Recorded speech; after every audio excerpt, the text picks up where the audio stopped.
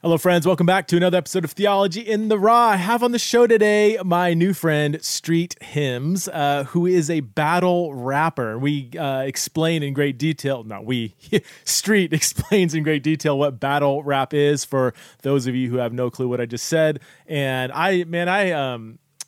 I've been just recently really impacted by Street's ministry. I heard him at a couple different conferences, got to talk to him just a little bit in the hallways about his ministry and what God's done in his life. And I was just truly blown away at the unique kind of ministry and empowerment and anointing, really, that God has on the life of Street Hymns. So I was so excited to have him on the podcast. I think you're going to enjoy this show. And as you get to know the powerful impact that him and his team have in the battle rap I don't know, the area or whatever you want to call it.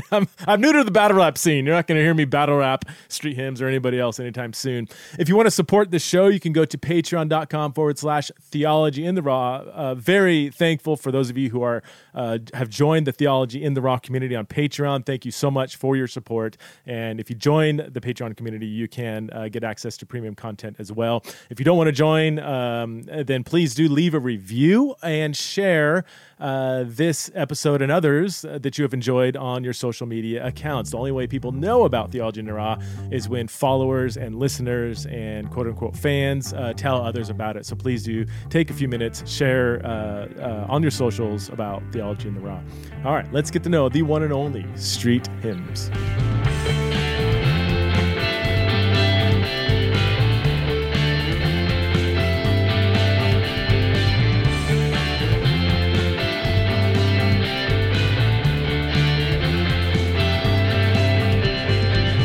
Hey friends, welcome back to another episode of Theology in the Raw. I'm here with a new friend, Street Hymns, famed battle rapper. We're going to get into what that even is, because I think my audience is like, did I hear that wrong? I don't know what that is, battle rap. I'm sure some of my audience is like, oh, finally you got a battle rapper on the show. But Street, thanks so much for being on Theology in the Raw for the first time, man. Absolutely, man. Thanks for having me. I love talking theology and I love talking battle rap. Awesome. Yeah, I love talking theology, man. I'm brand new to the battle rap. I didn't know it existed until 6 months ago when I first heard you speak. So I'm excited to get to know more about you and your ministry. But why don't we start with you? Just who are you, man? What's your background? And then how did you get into battle rap? And tell us a bit, and then you can tell us a bit more about what that even is. Oh, yeah, absolutely. So my name is Street Hymns. I'm an artist, musician, battle rapper. I just love creating things, I love pushing the envelope and I love provoking thought. And as far as battle rap goes, that's like the perfect platform for all of those things in one for me. I graduated with my biblical studies degree in theology at Dallas Baptist University. So there's some level of scholarship. People keep pushing me to do seminary. Yeah, I'm on the fence. I'll never say no, because usually when I say no to things, the Lord has a funny way of putting it down. Right, of having to do it. But I'm definitely just interested in continuing to further my knowledge, not just in theology, but philosophy, ethics, morality. I love information. I love knowledge. So when it came to the battle rap field, there is a lot of ideologies, religiosity, and just a lot of things that people express through the form of hip hop. And so that has been actually the culture of hip hop from the beginning. It's a form and art form of expression, and mostly expressive out of struggle and oppression, and also just joy, finding joy in the midst of, etc. So a lot of battle rap is portrayed as and expressed as a violent culture. And from a lyrical stance, I could definitely see that for sure, because a lot of what is said is vulgar and violent. But when you look at the culture and actually are involved in the culture and actually immersed in it, you actually see that it's really steeped in camaraderie, love, and entertainment. So I've been doing battle rap for the last 6 years plus, and I found a culture that has not only embraced me, but one that I have grown very fond of in heart and in deed. So yeah. Okay, so let's back up for a second. For somebody who doesn't have the foggiest category for what battle rap is, can you bring it all the way down? We're talking first grade, kindergarten level. Explain to us what should we even be picturing when you talk about battle rap? So imagine it's almost lyrical boxing. So you have two opponents getting on stage with an audience there, typically, and without a beat, they're literally with most of the time prep material, like you know who you're battling beforehand most of the time, and you prepare for that person. And so what you do is your goal is essentially to either highlight yourself in such a way or break them down in such a way that you win over the crowd or win over the audience or win in your own sense as well. There's typically not a judge, so it's not like who they determine who wins the battle at the end. It's really just like jury of your peers, like whoever you feel like won typically.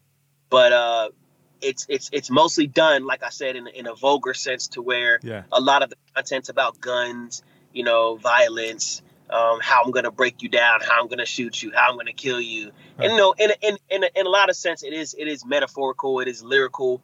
But you do so in such a entertaining way that is what brought the attention to the culture. It is a subculture of the main genre of hip hop, but it is definitely a vast culture.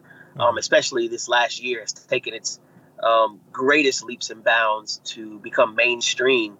A lot of cosigns, like people like Drake, CeeLo Green, and a lot of athletes are literally starting to promote battle rap in ways it's never been before, and it's definitely put it in a highlight to now. It's like it is mainstream. Yeah. It's.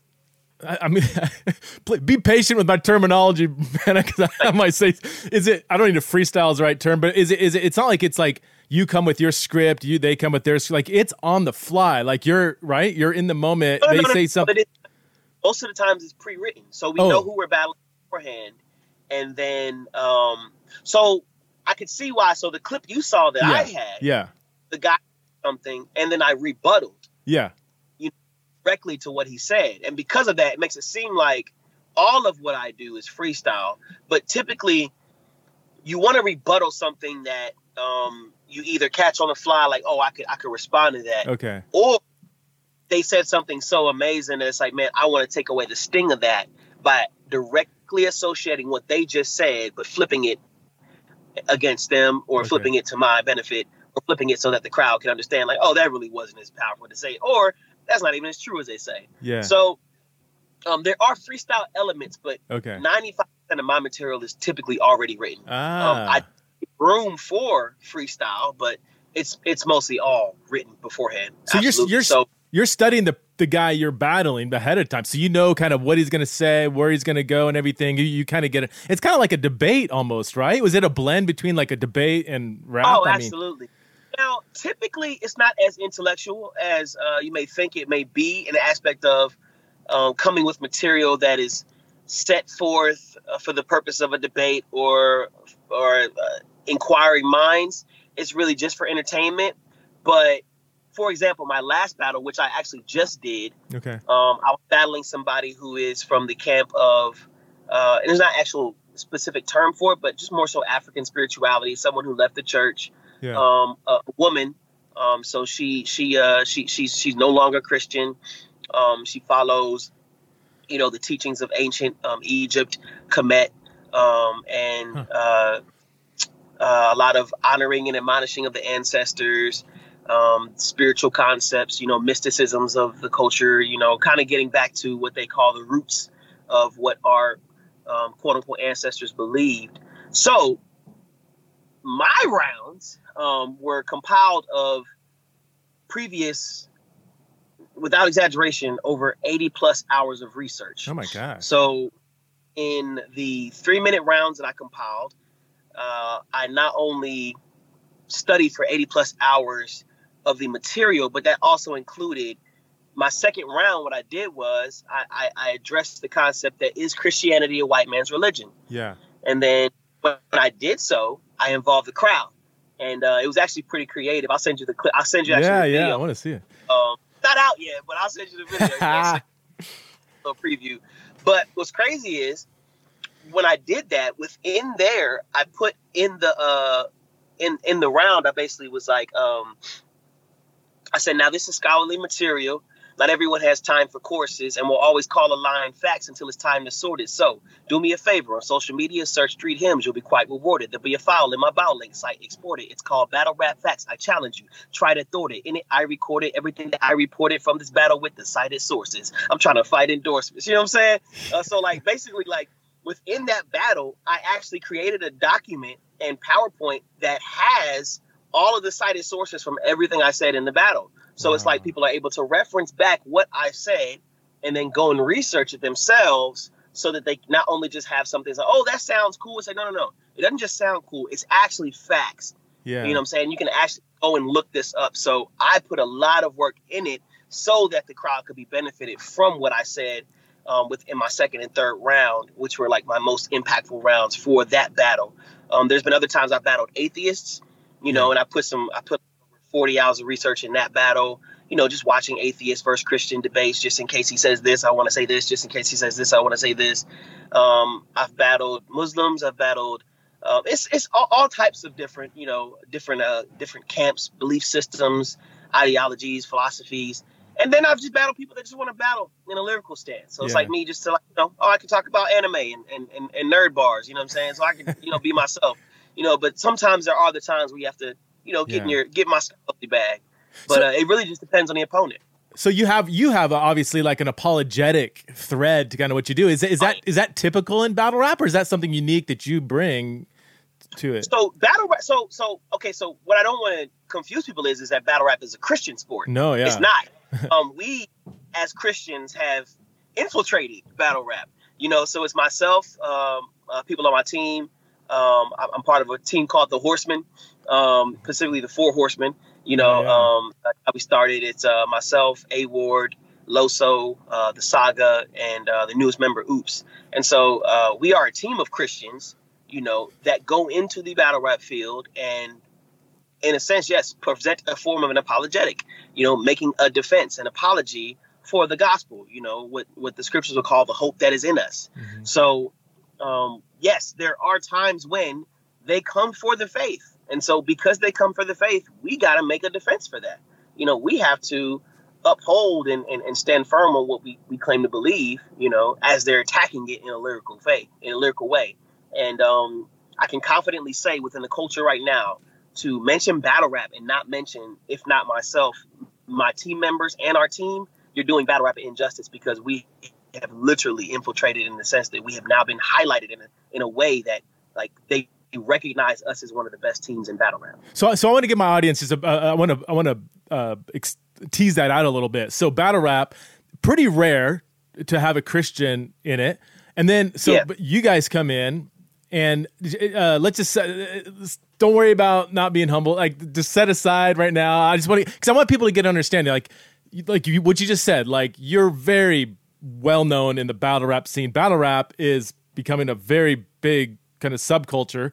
So can you is there anything just to tangibly give us a picture of your influence, like followers on TikTok or views or anything? Or, because I was blown away at how many people are encountering the gospel in a really creative, intellectually responsible way through your ministry. Yeah, so I mean, if we were to sit here and count the millions of views, like, I have battles that have reached, up to 400,000 for a battle. People on my team have reached 1 million, and it's really one of those things where, like I say, like, the battle rap culture recognize, like, it's not just something where, oh yeah, those Christians, it's like, no, yeah, they're here. Yeah. They're here to stay. They're actually making an impact within the biggest league of battle rap. Our guy Loso, who's kind of like taking like the forefront in representing in that league, because it's different leagues depending on what city or state you're in. Oh, okay. He's literally like the highlight member of what is now called the Caffeine app, which is a form of Twitch. Like, it's kind of like Twitch. It's a streaming app, and battle rap is now taking the forefront of the Caffeine app, and Loso has his own show there. He's highlighted. He just did a battle hosted by Drake there. Wow. It's literally to the point where if you're mentioning a big card or a major card, you're going to have to include us. Wow. Like literally, because not just in the stance of like, oh yeah, like because they're good. It's like, no. The people want to see us. Wow. Like yeah. they like being in high demand. And so because it's in high demand, there is a requirement to give the people what they want. You know, they want to see us, whether they want to see us lose or want to see us win, they want to see us, you know? So with that said, it's been a blessing to be a part of what has been literally the foundation of trailblazing, you know, to where now it wasn't supposed to start with us. So it's not going to end with us. There's other Christians now coming behind us and, you know, going along the same thread. And we're just here to support them and help them grow so that they can be prepared for, you know, the culture that is definitely having an uprise right now. How long has it been around? Like, what's, if you can give a snapshot of the history of battle rap? I mean, is it 5-10 years or? It's so the concept of battling has been around since hip hop. You know, I don't know if you remember. So my dad actually used to battle rap. So my dad actually battle rapped Will Smith, the Fresh Prince. What? You know, and back then it was about, you know, having a DJ and then you have an MC. And then the DJ and the MC will go against another DJ and MC. And then whoever got the most crowd reaction, whoever did the free. And then back then it was pure freestyle. You had to captivate the crowd. That's what it means. The MC means move the crowd. Whoever moved the crowd better, whoever got a bigger uprisal, whoever got a bigger reaction, winner. And so that definitely played a part in the aspect of the DJ and the lyricist. My dad actually admits he lost that battle. But my uncle, like, they used to go in different clubs and stuff like that. So battle rap has actually been part of hip hop's core because battling, the form of competition, has been there since, in the same way b-boying has been there. So like you'd have two different breakdancers, you know, they would battle, you know, they would do things, they would highlight their skills and their talents. And so like the same thing followed the same thread when it came to battle rap. It used to be more along the lines of on a beat instrumentation, but now it's more a cappella rather than but there's still some people who also do the instrumentation aspect where there is a beat going behind you and somebody's rapping. So yeah, it's been around since the beginning of hip hop. And so it's just had a kind of an evolution. And so like I would imagine since social media has been really huge in the last 10 years, that's probably really thrown gasoline on the fire of it. I mean, yeah. Oh yeah. So I mean, like I said, there's mainstream. It's funny because the mockeries of it really helped it as well. You know, so if anybody who remembers like some of the biggest social media guys, when social media was really kind of taking its fruition in the beginning, there's a guy named Super Hot Fire. You know what I'm saying? I don't know if you remember Super Hot Fire. He was like, "You got the wrong number." You know what I'm saying? And then you had the big reaction. And it's like, and then Kevin Hart battled the guy too. You know, and they were making fun of battle rap. It's like, oh, people give these big reactions, but through that, it actually brought more attention to battle rap.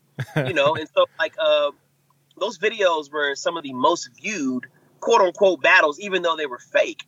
You know, so it's always had its levels of, oh snap, this could be big, this could be big, this could be big, but it's not something that could be household because it's not really family friendly in a sense. Yeah. And so couldn't get along and on board with it the way that you think it would be, because it is very vulgar and can be sensitive to the average household. Yeah. But there are battlers who are household names. And those typically are the ones who were a lot of the trailblazers and trendsetters within the culture for sure. Okay.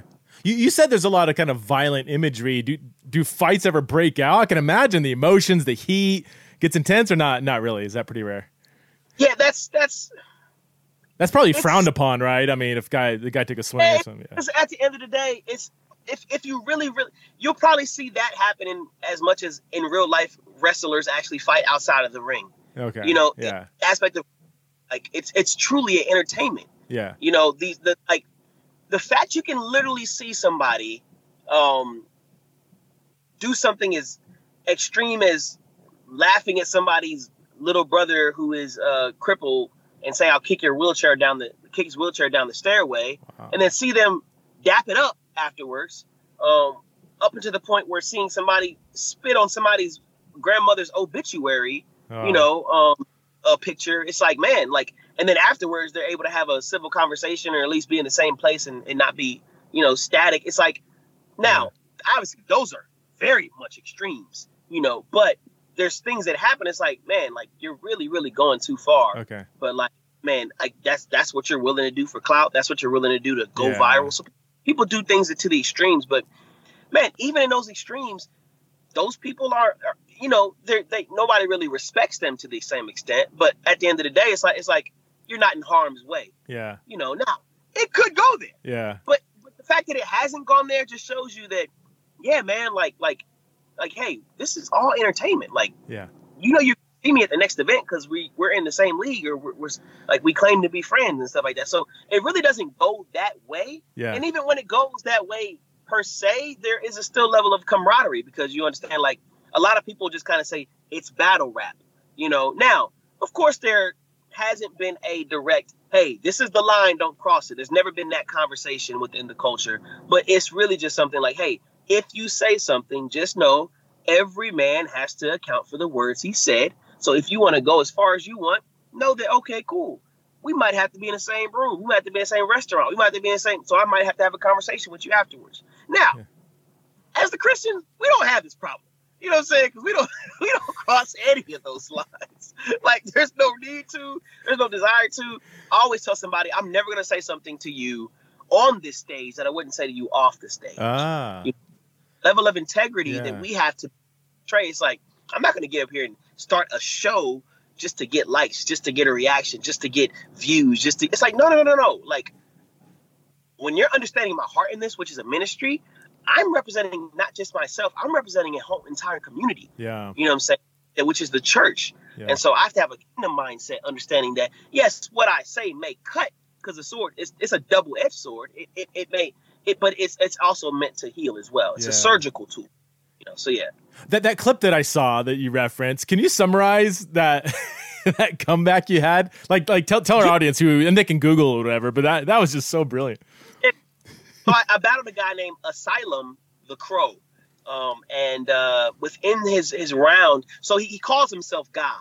You know, his name is that his mother named him Lord, actually. Lord. And so, like, he refers to himself as Lord, kind of along the same aspects of like African spirituality. You know, like, we are gods. We are because we are like the gods, as they would say in the scriptures. You know, doesn't your Bible say we are like the gods? Stuff like that. So, like, they claim to be deity and have a form of deity that is like, yo, like, y'all should be, you know, admonishing me. You know, it's like, and so he was basically saying like, yo, you should be admonishing me. I'm God. I'm your God. You know what I'm saying? Stuff like this. And I was like, okay, interesting. You know, and in my third round, I broke down that entire thing, like the dichotomy of calling yourself God. It's like, yes, do you understand who the Most High is?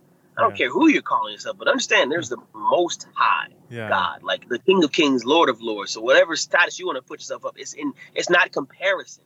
You know what I'm saying? So when he was saying these things, he actually slipped up in his round, and he was like what we call choking. He messed up in a way that was like, oh man. And he's like, you know, he starts stumbling. He's like, man, as he's messing up, he's like, God damn. Yeah. And I was like, in my round, I started off, I was like, so you calling yourself Lord, and the praise supposed to be all for you, but when you choke, you say, God damn. So who you talking to? And the whole crowd, dude, they were like, ah. And they were like, it's like laughing, because it's like that's just funny. It's like, number one, he was choking. Number two, it's like, hey, bro, really, like, who are you referring to? Yeah. You know, and it's funny because I actually seen that interaction happen. I think within like another apologetic thing happening. It's like somebody that doesn't believe in God, but they'll use idioms or phrases like that, and it's like, wait, so when you use that phrase, what do you mean? It's like, oh, no, don't you're picking it. I don't know. It's like it's a valid question. I'm just asking a question. You know what I'm saying? So yeah, it was an interaction, but you know, rebuttals like that happen quite often. The best rebuttaler you'll see is in our team as well. His name is A. Ward, white dude from Kansas City. This guy is amazing. You know, as far as like the freestyle ability, the best out. Like there's like it's not even a thing of like, hey, he is top 5. Like people put him in the battle rap culture, battle rap world. They'll say he's one of the best rebuttalers ever to be in the game ever. Wow. You know, and Christian as well. Yeah. So it's it's dope to be a part of such an amazing team of people who have made themselves submitted to the Lord. So, and we got some potential women, killing it in the game on behalf of the name of the Lord as well. So they're making their way in right now. Yeah, is it largely male dominated, I would imagine, or? Oh yeah, absolutely. Absolutely. As I wouldn't say the music industry is, but yes, it is dumb. So the hip hop industry, yes, it's harder for women to break through the industry in that sense. And so it kind of bears weight in the battle rap world too. So yes. Do you have any reason why that is? Question just came to my mind. Like, well, why is hip hop rap so male dominated in general? I mean, have you thought through that, or do you haven't? Oh yeah, we all understand so whenever you see a female lyricist, it's not the fact that they don't exist. They exist. It's just it typically bears weight that you want your woman who is a lyricist to be feminine or to be wearing the dress, to be, so it's either going to come with the hypersexualization or we're not going to accept you because you portray a butch, image, or portray like it's like you want your women to be. So the culture has always had an issue with accepting, whether it be the LGBTQ community or even women who just, are themselves, but in a sense are portraying to be less feminine in a sense with pop and rap. So the women who you do see that actually have great careers typically are the ones who over-sexualize themselves. Okay. And so it's always been a tough struggle within the hip hop community for sure. Yeah. Like anomalies are like a Lauryn Hill.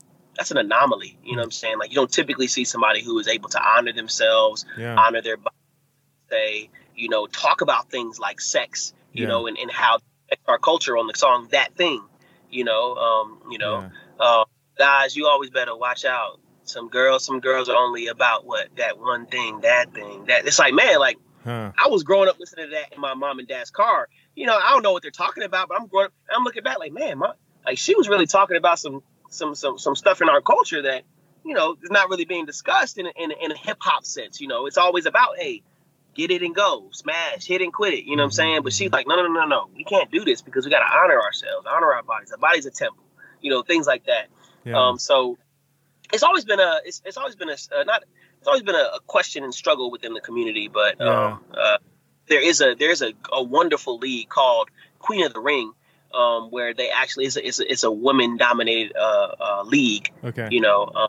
And one of our Christian sisters is actually about to, she's already killing it over there. Her name is Prestavia, and she's doing an amazing job, representing Christ over there as well. So yeah, it's growing, man. It's growing. Yeah, it's from an outsider perspective. It does, and I see some people say this out loud, but it does seem very almost misogynistic or very like if a woman breaks in, she has to kind of represent kind of the extreme version of what a hypersexualized male wants her to be, like a Cardi B kind of example. It's like, man, I just don't know if this is empowering women as much as it's entertaining men. But is that a simplistic? Some will argue that's along the same lines of almost any male-dominated industry. Yeah, totally. It's like want you to be how we want you to be, and if you're not willing to submit to that, then we're not going to accept you. So it's you have people who have to go to the extreme in order to be accepted, they feel. Yeah. But there are exceptions to the rule that have shown that you don't need to do that. But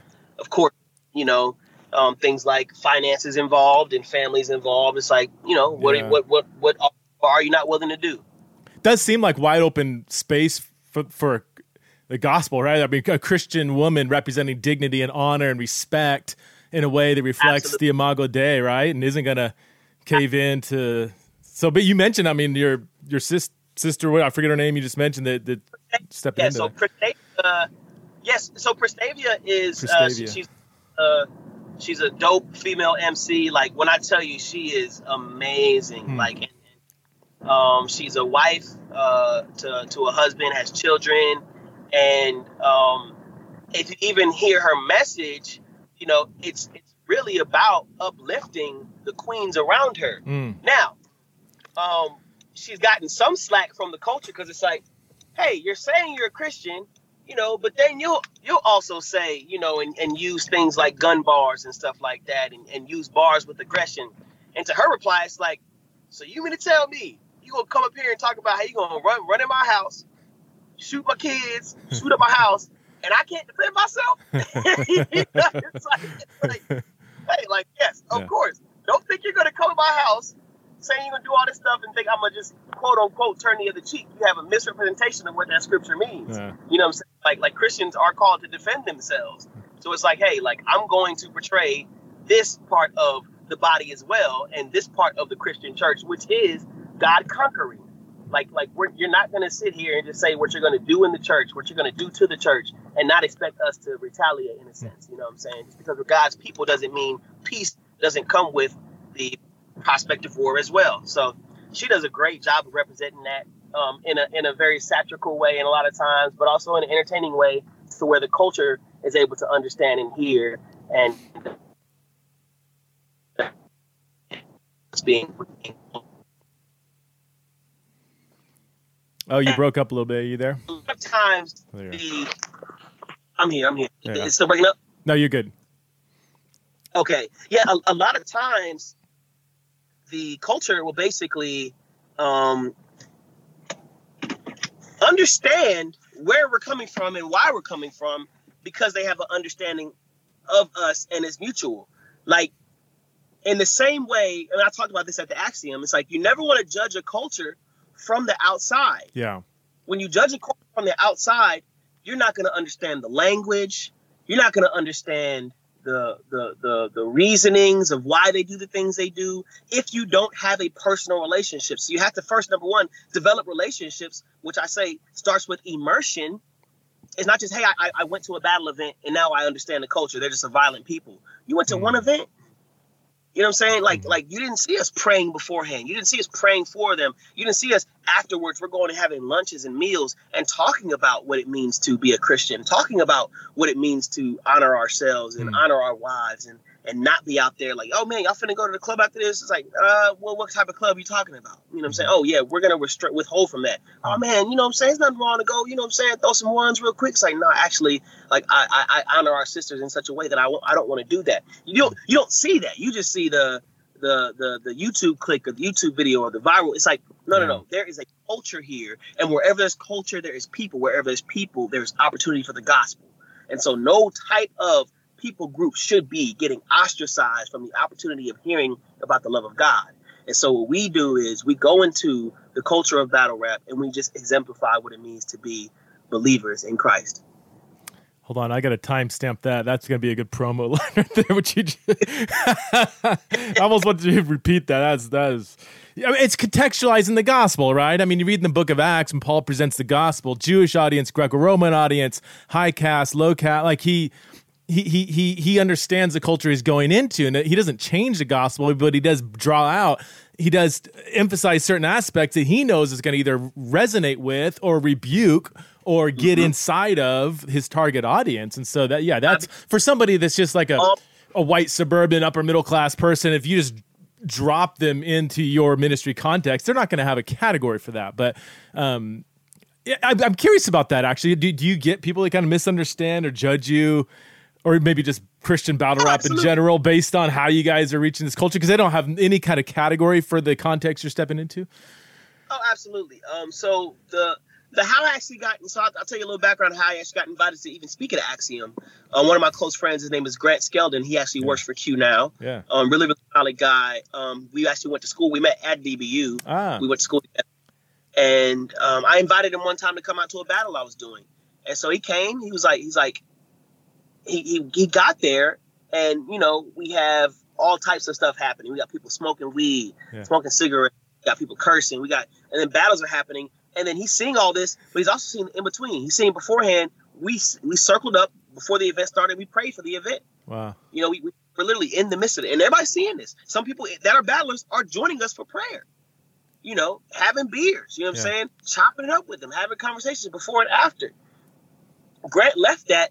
He hit me up. He's like, "Hey man, you're a friend of sinners," and I was like, "Yeah, I mean, I never thought like that. Like, aren't we all?" He said, "I don't think you realize a lot of people who are Christians in the church are not friends with people that are not. And I was like, really? Why were they reading? What are we doing here, man? I'm like, man, like the hospitals for the sick. Like, is that not what we're supposed to be doing? Now, this isn't a diss. This isn't a, oh man, like kick it up, y'all. It's like, man, if we're the ecclesia called out ones, we have to go out. We can't expect them to show up to our front door. Like, like that was the irony of the, like, even the concept of 9/11. You know, the churches were filled because, like, oh snap, we are searching for an answer. Yeah. You know, in time of tragedy, we need help, and so they went to the doorsteps. And then what the common trope was, they showed up on Sunday and didn't show up the next Sunday because they saw that, you know, it was more like the world than they thought. It's like, man, like what? Now, of course, you know, there's definitely some exaggerations about that, you know, because most churches I don't think are. Obviously, I think the majority of churches are not teaching heresy, are not teaching, you know, and not doing things that are intentionally damaging to the culture. But for me, it's one of those things where, yes, when somebody says they experience church hurt, the first thing you have to do is acknowledge that they got hurt, you know, and a lot of times we can't look at someone's hurt and say, oh, well, it wasn't my intention, or that really wasn't that bad, because hurt is always relative and subjective to the person who received the blow. Yeah. You know, in the same way, if a child were to hit me on the shoulder, you know, I'd be like, man, quit playing, you know. But if he was to hit a child with that same force, the other child would start crying. It's like, yo, he hit me, you know, and I can't say, yo, that didn't hurt. Like, I can't say that to that child. It's like, no, that hurt me.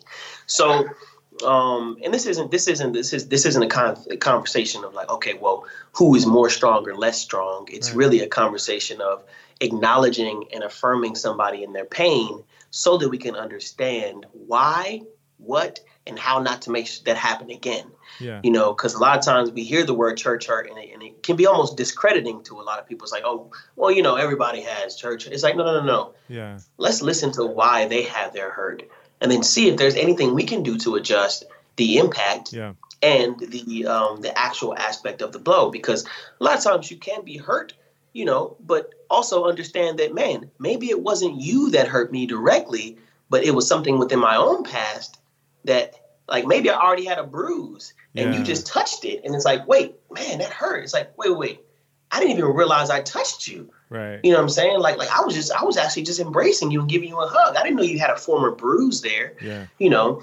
And so because of that, what I'm seeing within the battle rap community is they're actually embracing us in a way that's like, man, I've experienced church my whole life. I grew up in church, but I never got to experience what y'all are offering. Wow. You know, and I've never got to see church done in a way that they actually meet us where we're at. Wow. You know, and for them to say like, oh man, hey, we're about to go have a beer, man. I know you can't go do this. I'm like, I have a beer with you guys. You know what I'm saying? There's nothing wrong with the beer. You know what I'm saying? I'm not going to go out there and get drunk. Yeah. You know, but yeah, I'll meet you where you're at, man. You know what I'm saying? Like there's a limit to what you're going to say that I'm going to say yes and no to.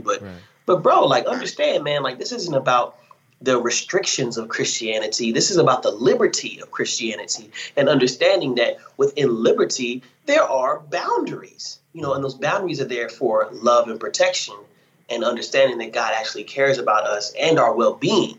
So, yes, there are things that I will restrain from because my well-being is cared for and who is the carer of me. Yeah. But also understand, like, I'm about liberty. I'm about expressing the freedom I have in Christ. Mm-hmm.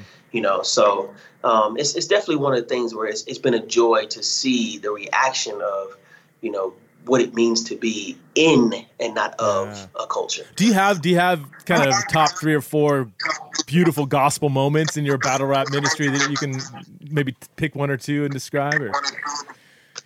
Yeah, I'll say one.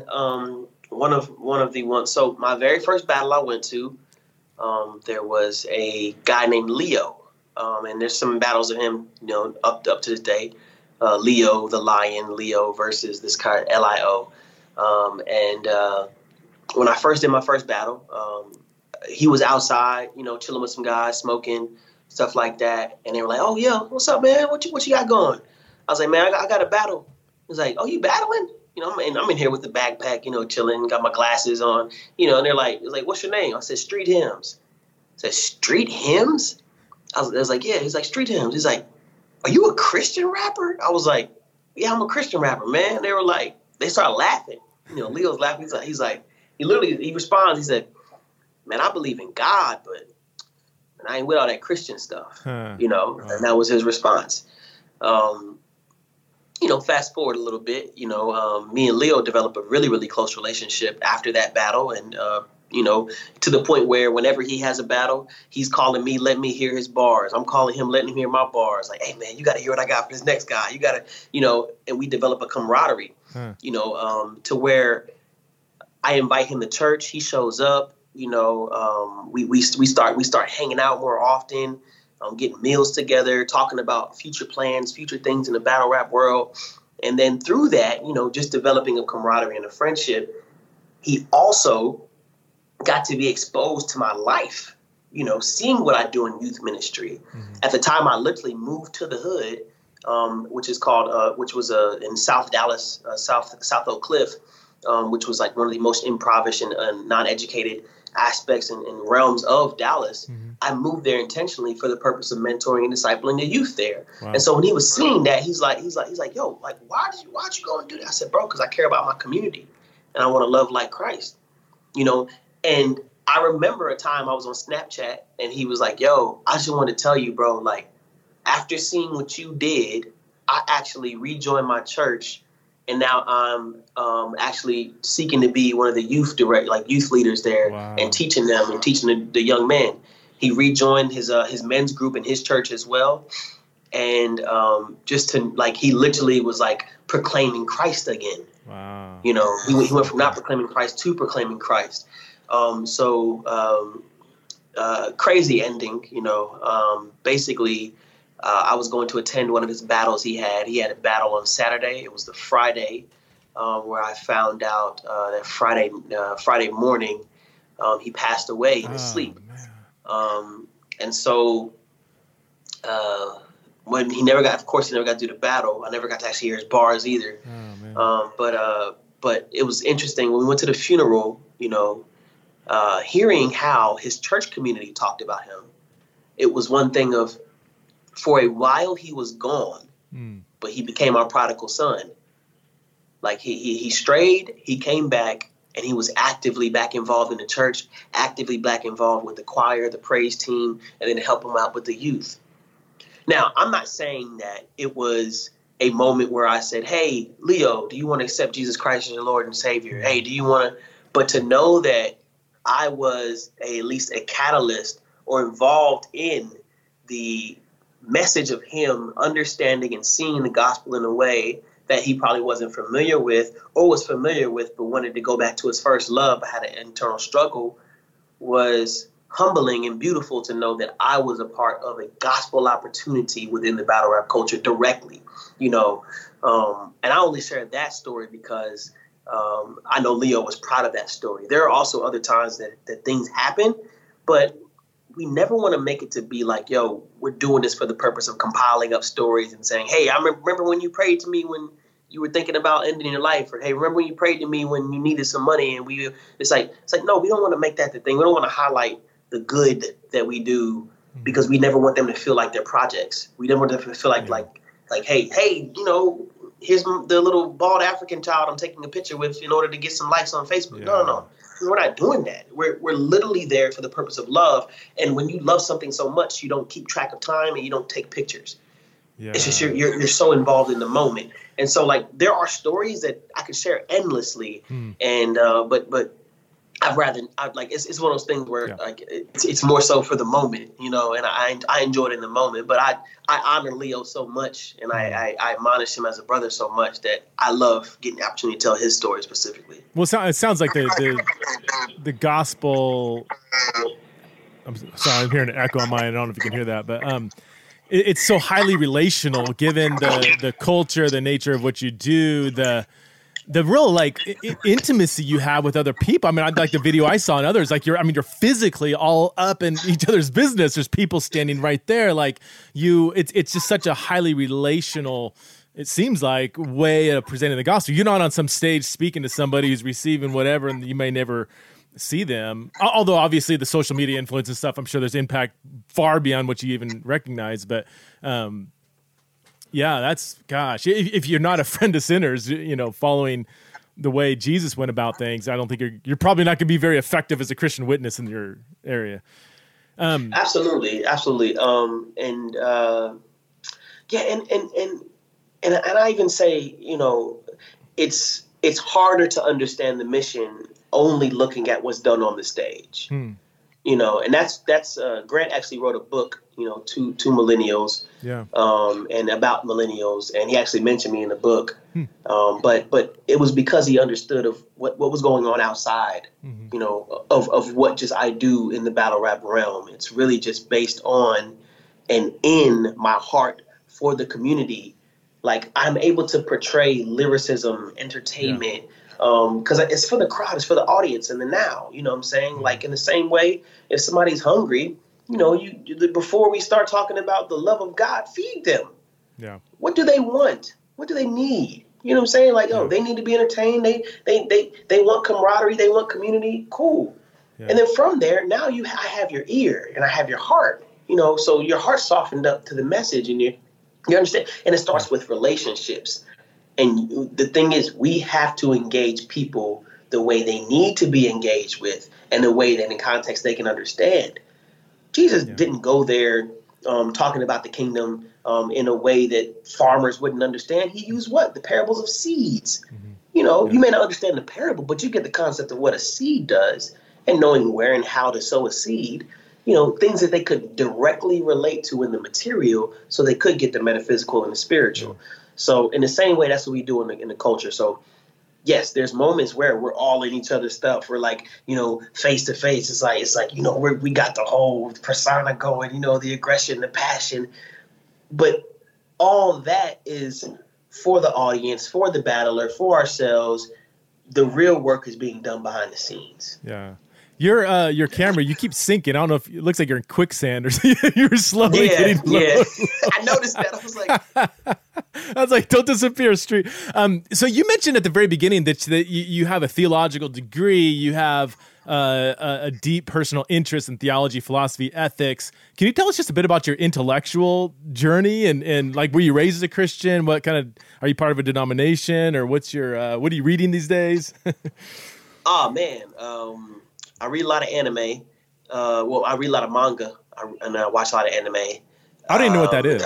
I mean, I kind of vaguely know what anime is, but yeah, anime. And manga is the booklet version of an anime. Okay. Anime is basically the animation aspect of a Japanese animation. So more commonly ones like Naruto, Dragon Ball Z, things like that. And of course, like, to ask a question about theology and then me respond with anime is like, what in the world are you talking about? But it's in the same way people who enjoy, I don't just watch movies. Like, I really look at movies, and because art is the expression of the philosophers of today. I feel like artists are the philosophers of today, addressing things like, it is taboo to talk about LGBTQ community in a neutral or negative way. Yet, here you have someone like Dave Chappelle being able to do so in an entertaining way, and also tackling things. It's like, should we be thinking like this? Or have we ever thought about this? Yeah. And it's like, wow, like, man, Dave, like, you made us laugh about something that we all are scared to talk about. Yeah. Who is able to do these things? The artists, the entertainers. Yeah. Because art has no bounds. So when you look at what you listen to, what's being put on the television screens, what's being put into music, this is where I kind of have the mindset of, all right, bet I get to see how you're viewing the world in a way that the world might even say, that's a little too far, but you're doing it in an abstract way. I'm getting what you're talking about, the underlying thing. So like, a lot of times, even things I say, I'm a very abstract person. So I appreciate abstract art in the form of the physical, things like Jackson Pollock, even abstract art to the sense of the lyrical. Having multiple layers behind one thing that was said, entendres, So my intellectual journey, I definitely was raised Christian. My mother and father are both believers, raised in a Christian home. I was a cubby, went to Awana, the VBS, was in the praise team at a young age. I went to Christian sports camp, directly went from the Christian sports camp called Kids Across America. I did that for 10 years. And then I went and taught at that same camp for 7 summers. I worked in the youth ministry before that as well. And I did that because I saw my father do it as well, and so the beginning stages of Christian hip hop, actually, I was there as a child being able to see it. And so a lot of the forefathers of Christian hip hop are my direct role models. They were literally, before fame was even associated to the art form, or fame was even associated to the musicality of Christian hip hop, they were on the streets. They were literally going to church by church, but also street by street corners, putting the stereo up in there, playing basketball, and then afterwards freestyling, having people come up. You're not really freestyling. You say I'm not freestyling, but I'm representing Christ. I'm doing, you know what I'm saying? It's like people like, yo, like these guys is kind of cold. Like, what's this message you were talking about? You're not talking about drugs and selling drugs and, you know what I'm saying, hitting down shawties and, you know what I'm saying? Like you have a different message of what you're doing. And so I grew up seeing that. And then after they go do the shows, do the concerts, they're back home debating Calvinism and Arminianism. They're back home debating the concept of the hypostatic union, breaking down these topics and things. I'm seeing this every day of my life, and so like that was my upbringing, seeing intellectuals chop down theology, seeing intellectuals and black men at that. Black intellectuals talk about theology in a way that's like, man, like, I don't know, have no idea what they're talking about. But as a child, just to see them get passionate and kind of get the aggression of like, man, how could you, did you not read? Did you, and then they have all this. And I'm like, what are they talking about? But they're passionate about it. And so that passion just was passed down to me, and so like when it came to theology, like my first thing was like, I want to go to Bible college because my role models went to Bible college. First thing I did, I went to Bible college. I double majored in biblical studies and vocal performance because I also love choir. I was in choir from junior high up until my freshman year in college. And then I went to a school called, at the time, Philadelphia Biblical University in Langhorne, Pennsylvania. And then I transferred from there to a community college, from the community college to DBU, and that's where I graduated. Okay. So the intellectual journey is that of just skeptic. My skepticism has actually brought me closer to Christ. Yeah. And through my skepticism, just understanding what apologetics was, because the original Christian rappers, Cross Movement, that's the name of the group, and one of the lead guys there, his name was Ambassador. These were the original battle rappers, as Christian battle rappers, because they literally were talking and sounding like the culture, but they were doing so in a way and representing Christ. One of my favorite works is by Ambassador. It's called Christology in Layman's Terms. And it's just a beautiful piece of work. You see his mindset as a person who has a master's in theology be able to be broken down in a lyrical way. It's called lyrical theology, as Shai Linne, another Christian rapper, noted it to be put in such a way that, like, this is literally what I'm listening to as I'm walking down the hallways in high school. So my intellectual journey is that of somebody who has been able to see Black Christian men highlight theology, hip hop, and also fatherhood in such an amazing way. Do you have any favorite like intellectual / creative heroes, role models, people that you have kind of shaped your life or patterned your life after? Or is it a whole array of different? Yeah. Oh yeah, absolutely. One of my favorite, Lupe Fiasco. He's a secular artist, Muslim, Okay. rapper, and he was the first person I saw as a nerd within the hip hop culture. I'm a very nerdy person, so like him wearing glasses, him talking about anime, talking about Street Fighter within his raps. I'm like, yo, who's doing this? Like, I've never seen this before. Like, he's comfortable in who he is, and so like hearing him do triple entendres and quadruple entendres, I'm like, yo, this is different. And so like one of the things I do within hip hop now, I actually try to exemplify like what I've learned through Lupe and just studying him and his art form. So I've done quadruple entendres while in battles. I've done quintuple entendres, and one time I did a sextuple entendre, while in the battle rap. Can you explain what that is? You know? Can you explain what that is? Like a double entendre, quadruple entendre? Yeah, so double entendres are more common because, and that's just not to downplay, they're easier. But the double entendre is basically saying one thing that means two things. So think of an example. Okay. Like right now, I'm not wearing a hat, but if I said I was wearing a hat, that was all cap. You know what I'm saying? It's like, okay, bet, you're wearing a hat, but me saying I'm wearing a hat, that's all cap. It's like, it's all cap. It's not truth, and it's all cap. It's like, okay, bet, it's not a cap. So like, yeah, it's like a double entendre. So you can have a quadruple, or even you said six different meanings in one word. That's crazy. Yeah. So a way to make that a triple is like if I typed it out and I left the shift key on, I could say, oh, well, what I just said was actually in all cap. You know what I'm saying? So now it's all caps. You know what I'm saying?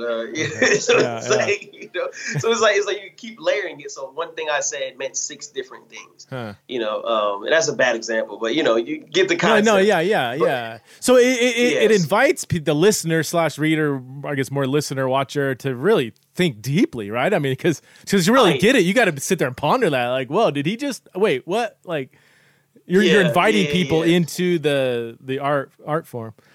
Mm-hmm. Yeah, and I'm out of all of the people in my teammate, I'm literally the least known, and people say because they don't understand me, So I've done a better job of like putting things in layman's terms, but because I love intellectuals and I love being able to exemplify lyricism in a way that's never been said before.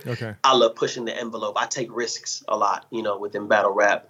And so like people who get it and people who love to search, they love what I do. Other people just like, I have no idea what he's talking about. And they're just, it's just like, we don't want to hear nerd bars. We don't want to hear about how you're a virgin in battle rap. Like, yo, man, leave. What are you doing? So it's definitely something where, seeing people like Lupe Fiasco do that, just like it's beautiful. Tony Evans, definitely another intellectual that storytelling ability is just beautiful. C.S. Lewis, his way to create worlds in an abstract way and exemplify what it means to be Christian and yet be loved by the world in your art.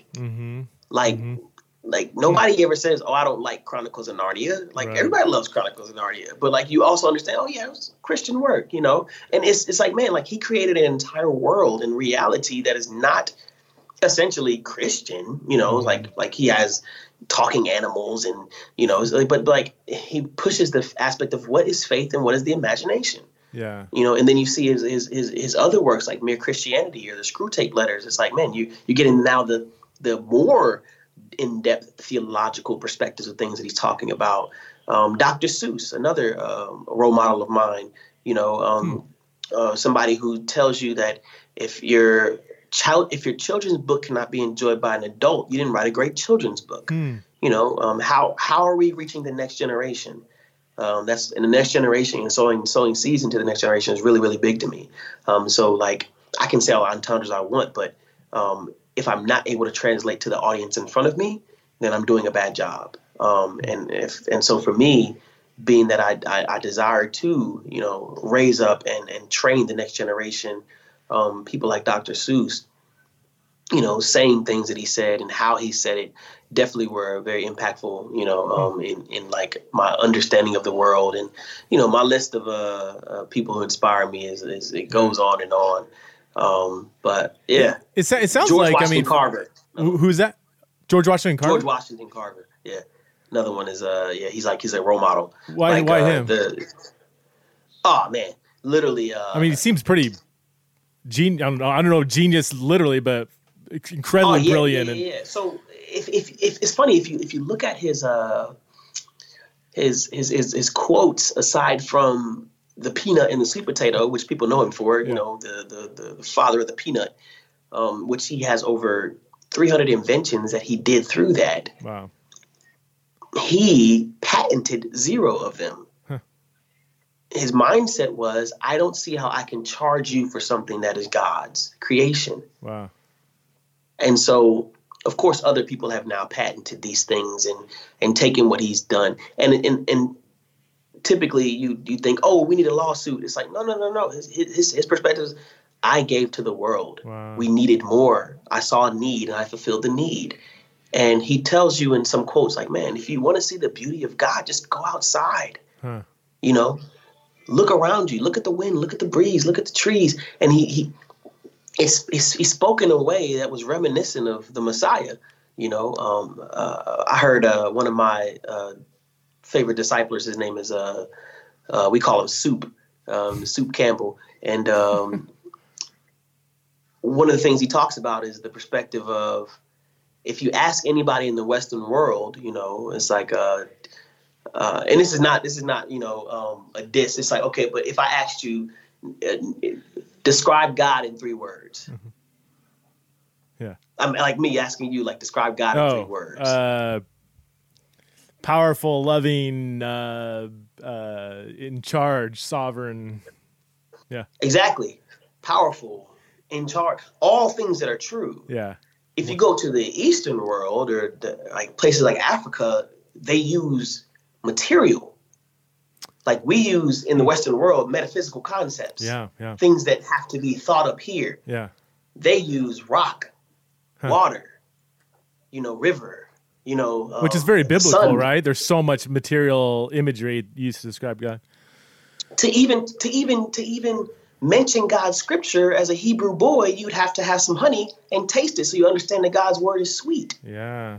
Huh. And these material concepts, to understand God in the material and then translate that to the metaphysical and the spiritual, was always something that God was doing, because to understand him is holistic, like our mind, body, and spirit. Love the Lord God or your heart, soul, mind, and strength. There's a physical attribute to that, to where one of the most beautiful concepts we can even partake in when dealing with the Christ is what? Yeah. Communion. Yeah. Which involves what? The physical attributes of, okay, bet I'm consuming the goodness and the sacrifice. Huh. Before we consume the sacrifice in Passover, now we're consuming the sacrifice in communion, in remembrance of him. Well, that's why Eastern, from what I hear, Eastern Orthodox, Greek Orthodox, or just Eastern Christian gatherings engage all 5 senses. Mm-hmm. Right, where you're kind of low church Western is like your intellect and if it's more of a charismatic, your emotions or whatever, but like your sense of smell isn't engaged. We don't have a category. Like I went to church and my sense of smell wasn't engaged, and for us it's not even, we don't even raise that question. I think if an Eastern person came to our gatherings and said, I didn't touch or smell anything, like what my physical, I feel like I'm unfilled. Yeah. And it's crazy because I actually went to this retreat and we talked about how Christianity shaped how Africa shaped the Christian mind. Yeah. It was a book written by a guy named Thomas C. Oden. Yeah. We had a family called the Amasins host us. Roberta. Roberta and Howard. Yeah, it's a good friend of mine, man. I'm actually supposed to do a review for her tonight. We actually did a podcast as well. But yeah, so they hosted us and we basically just talked about how Africa shaped the Christian mind. And she was like, man, I was in Africa, and before we even did a exorcism that they were doing, which happens quite often in Africa, they lit sage and they walked around the building. Now, mind you, the lighting of sage in America in the Christian world is like, hey, don't light sage because, you know, that's a little too spiritual, but, you know, it's neo spiritual or like in ways it's like, hey, don't cross the lines, you know, but what would it mean to see somebody in a church pour oil on someone's head? And make a cross on somebody's forehead or do things like, for you to receive gifts, we're laying hands on you.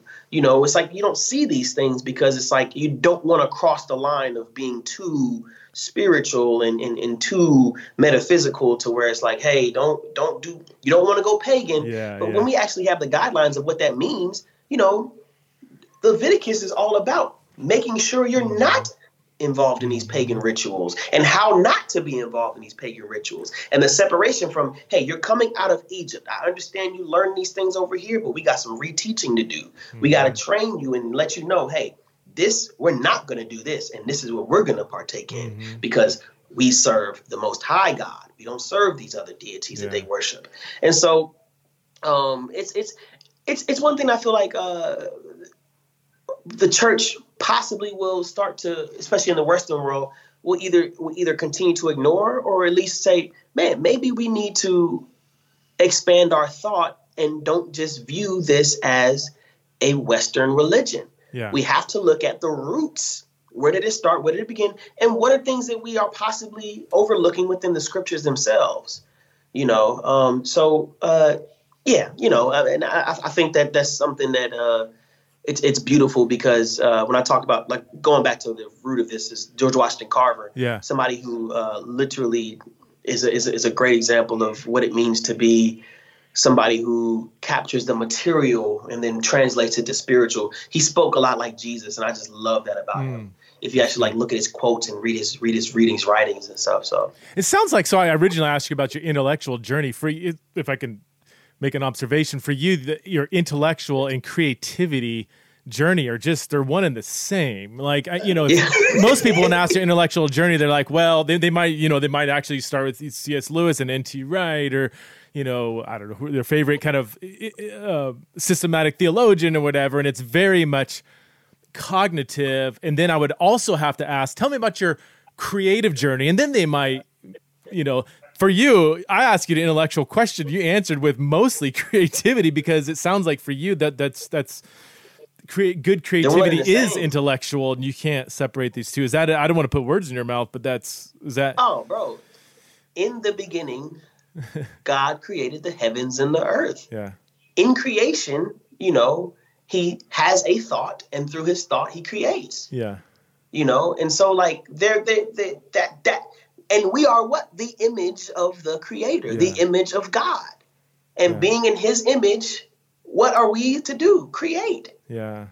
You know, and so like I went to a Axiom retreat led by Q, and I was talking to one of the older men there. He was just, you know, he's like, yo, you know, I really respect you creatives. I was like, I said, what? And he's like, creatives. I said, sir, what do you do?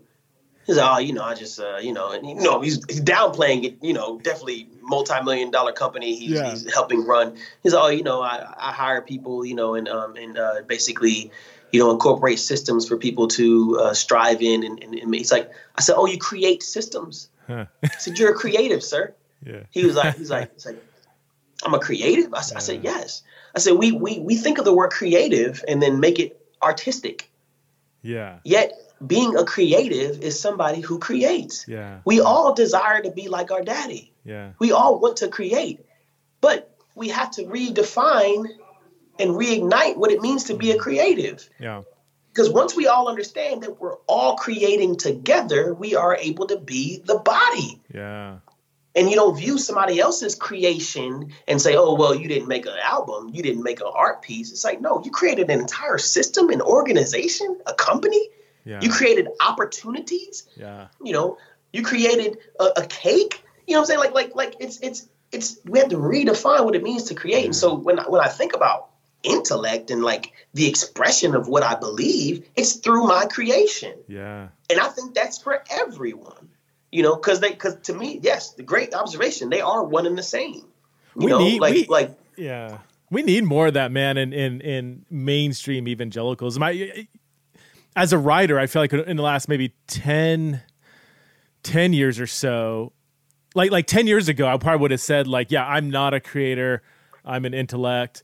I write religious nonfiction, not creative books. But then early on, I just fell in love with the creativity of language and equally fell disenchanted with non-imaginative nonfiction. So even now, like I'll read a book and I might agree with many of the concepts. They might actually present factual information, but if it's not creative, even in the language they use, if they're not working to use certain verbs that draw out the meaning of what they're trying to say in a creative, powerful, impactful way, if they're just using lazy, predictable metaphors and not using a thesaurus, like just not trying to, because you could say the same thing 50 different ways, but there's that one verb, or don't add too many adverbs because that's going to water down get a good creative verb that's different but not too different. You don't want to draw too much attention to the verb. It'll distract away from your point. But don't be lazy. Don't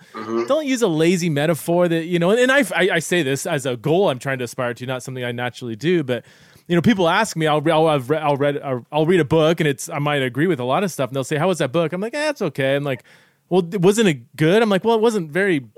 I agree, it was good. Information was accurate and everything, but it just didn't engage the rest of my being, in a way that I think it could have. And battle rap is literally the same way. Yeah, it's literally the same way. It's like there are people who say, "Yeah, you said, hey, I'm a great MC," but you didn't say it in a way that was like, man, I've never heard somebody say it like that. Yeah, and it's not the fact you gave any new information. Right. It's not about new information. It's, hey, within the context and the culture of today, what does it mean to be a great MC? And then when you're able to say that in a way that translates beyond just, hey, I said it, but I said it in a way that had alliteration, similes, metaphors, nostalgia. You brought back a memory. You brought back something that, man, I remember having that moment of this person saying this. And when you compared yourself to that person and then also correlated that to where I was in my life when I heard this, and it brought me back to that moment, that's all something that is, it shows you that you care about what you wrote so much, and you put your heart in it. And I feel like a lot of what is being created right now is being created for the purpose of just to be seen and just to be admonished, rather than passion, heart, and everything that you have in your being put into it. And that takes time, and it takes, biggest word, vulnerability, and so a lot of people aren't being vulnerable. Yeah. And I feel like the dope works from the church that I'm seeing today aren't coming from the intellectuals. It's coming from the people who don't have degrees, don't have PhDs, these pastors that are literally just translating and reaching a Gen Z, because they're just like, yo, I'm going to say something that you probably never heard in church before. Now, mind you, I'm not listening. I don't wake up like I wake up and listen to sermons. Like that's something I do on a regular. You know what I'm saying? Like I enjoy being stimulated mentally. You know what I'm saying? And it translates spiritually, and it helps me, gets my day started. You know what I'm saying? Hearing someone address the word and talk about the word. But like, I'm not listening to those guys, but I understand why this next generation is tuning into them, because they're like, we as a church have put a lot of emphasis on teaching. And that's only one pillar we're supposed to of the ministry. It's like fellowship, community, discipleship, serving, worship. And it's like, hey, but when you go to a new church, what's the first thing? It's like, oh, I got to make sure the teaching is good. It's like, okay, you can get teaching anywhere. Yeah. Not to diss, but you can literally wake up in the morning, and I can be in your service and then tune into another service at that same exact moment. Yeah. What's happening when the church doors are closing? Are you then therefore going out and having a meal with the same people you just enjoyed the word with? Yeah. Are you being discipled by somebody in that community that's telling you, hey, this is what it means to do life on life? Are you then also there and going and serving the community so that they're able to know who y'all are and say, hey, how can we fulfill a need that is lacking within this community of people? But we make something so about the psyche and what it means to learn more and gain more. And it's like, yo, like, we're going to lose out on ministry if we make this about teaching, because what happens is when you see someone has a lack of teaching, instead of saying, hey, I want to fulfill the need that you have immediately. It's like, no, I got to give you information. You need information. It's like, oh, snap, you believe this? You need information. So you debate for hours on Facebook. Yeah. Rather than, I wonder why you believe that. Yeah. You truly believe that? Man, I want to hang out with you and find out more about your life to understand the root of this. Yeah. Because this is bigger than just we came up in the age of information. Yeah. We all have it. Now we have to apply the information we have, because me saying something, you've heard my rebuttal already. Yeah. But if you actually hear the heart, one of the things that was so crazy about this last year when the racial tensions were happening, it was interesting that before even like things like George Floyd happened, there was, I believe it's Ahmaud Arbery. Yeah.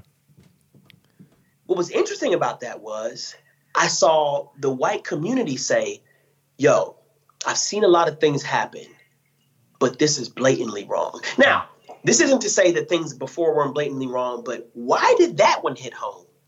Because Ahmaud Arbery was doing what? Running. Mm-hmm. What community is known for just getting up and then running in the community? Yeah. The white community. That's something that y'all can relate to. It's like, man, I've gone on morning runs. Yeah. I've never had to threaten or feel threatened for my life. Yeah. Ever. And so you were able to empathize on a level that's like, wait, all he did was run? Yeah. And so that led and sparked something like, man, I could never imagine the feeling of being afraid on a run. Yeah. We don't have the luxury when you grow up in the hood to just feel like, oh, I'm about to go outside and run, because you don't know what the dangers are lurking. So like, there's a lack of empathy, but you're able to empathize when there is relation and you can say, man, I've actually seen this. Yeah. And so information is something that we have an overload of. We need relationships and empathy. We need to be able to say, aside from me just saying this and giving you more of this, and no. Let me have lunch with you. Let me have dinner with your family in the context Not, hey, come over here where it's safe and then we'll have. No. Let me go meet you where you're at. Yeah. Let's actually immerse each other. Like, immersion is so big to me because immersion leads to relationship. Relationships lead to hearts, and hearts lead to the gospel. You know what I'm saying? And so I feel like rather than more information, we need more relationships. We need more empathy. We need more immersion. Yeah. Man, that's so good. And I've been learning that as I've thought through and tried to absorb the racial conversation. I've lots of conversations on the podcast about that. And that's probably been the number one thing that stood out to me, is that over and over, a lot of people are saying exactly what you're saying, that especially generally speaking, the white community, including myself, is very information data driven. And the people of color I've talked to on the podcast in particular, Tyler Burns is the first one to point this out, that like, in the black community, we don't lead with the data, the information. We lead with the relationship, the emotion. How this event, rather than saying what are the facts surrounding this event, and again, I've been guilty of kind of leading with that. We asked the question, well, how did that feel? Have I listened to the story? What's the symbolic power of this visual, regardless of who's guilty, who did what, who did something wrong? And even with the Ahmaud Arbery case, another factor, I think you'll agree, is the fact that it wasn't a cop, because it's two rednecks in a pickup truck, and the white community, if they see a cop and a black person and a cop, their just assumption is, well, he's a criminal, something he did wrong. And they could still maybe get to a point of empathizing, well, maybe the cop went too far, whatever, but it's still within this framework of he's a criminal, cops are good guys, this is probably a bad guy because he's a cop, right? Yeah. And in the black community, I'm going to guess it's probably, that might not be the leading assumption. Yeah. If he's a cop, he's, obviously the good guy, and the other guy's the bad guy. And it's interesting, man. Like, I didn't have a disdain for cops. I never did growing up. Yeah. I just understood my dad had to talk with me. Yeah. It's like, hey, I'd rather you come home than you be right. So just listen and do what they say, comply. You know what I'm saying? So I never had a direct anger towards cops. It wasn't until I actually moved to the hood that I actually felt a little bit, I'm like, man, I'm there for doing ministry. Wow. And for me to be literally, after working there, waking up in the morning, working from 11 to 2, and then clocking back in at 4 to 7, then going to drive Lyft so I can have enough money because I'm not getting paid much by the ministry, and then get back home at 10 o'clock and just want to be outside and just, saying, watch battle rap videos in my own comfort. They're like, hey, I'm getting a knock on my window, with the flashlight of a guy saying, hey, go inside because it's curfew.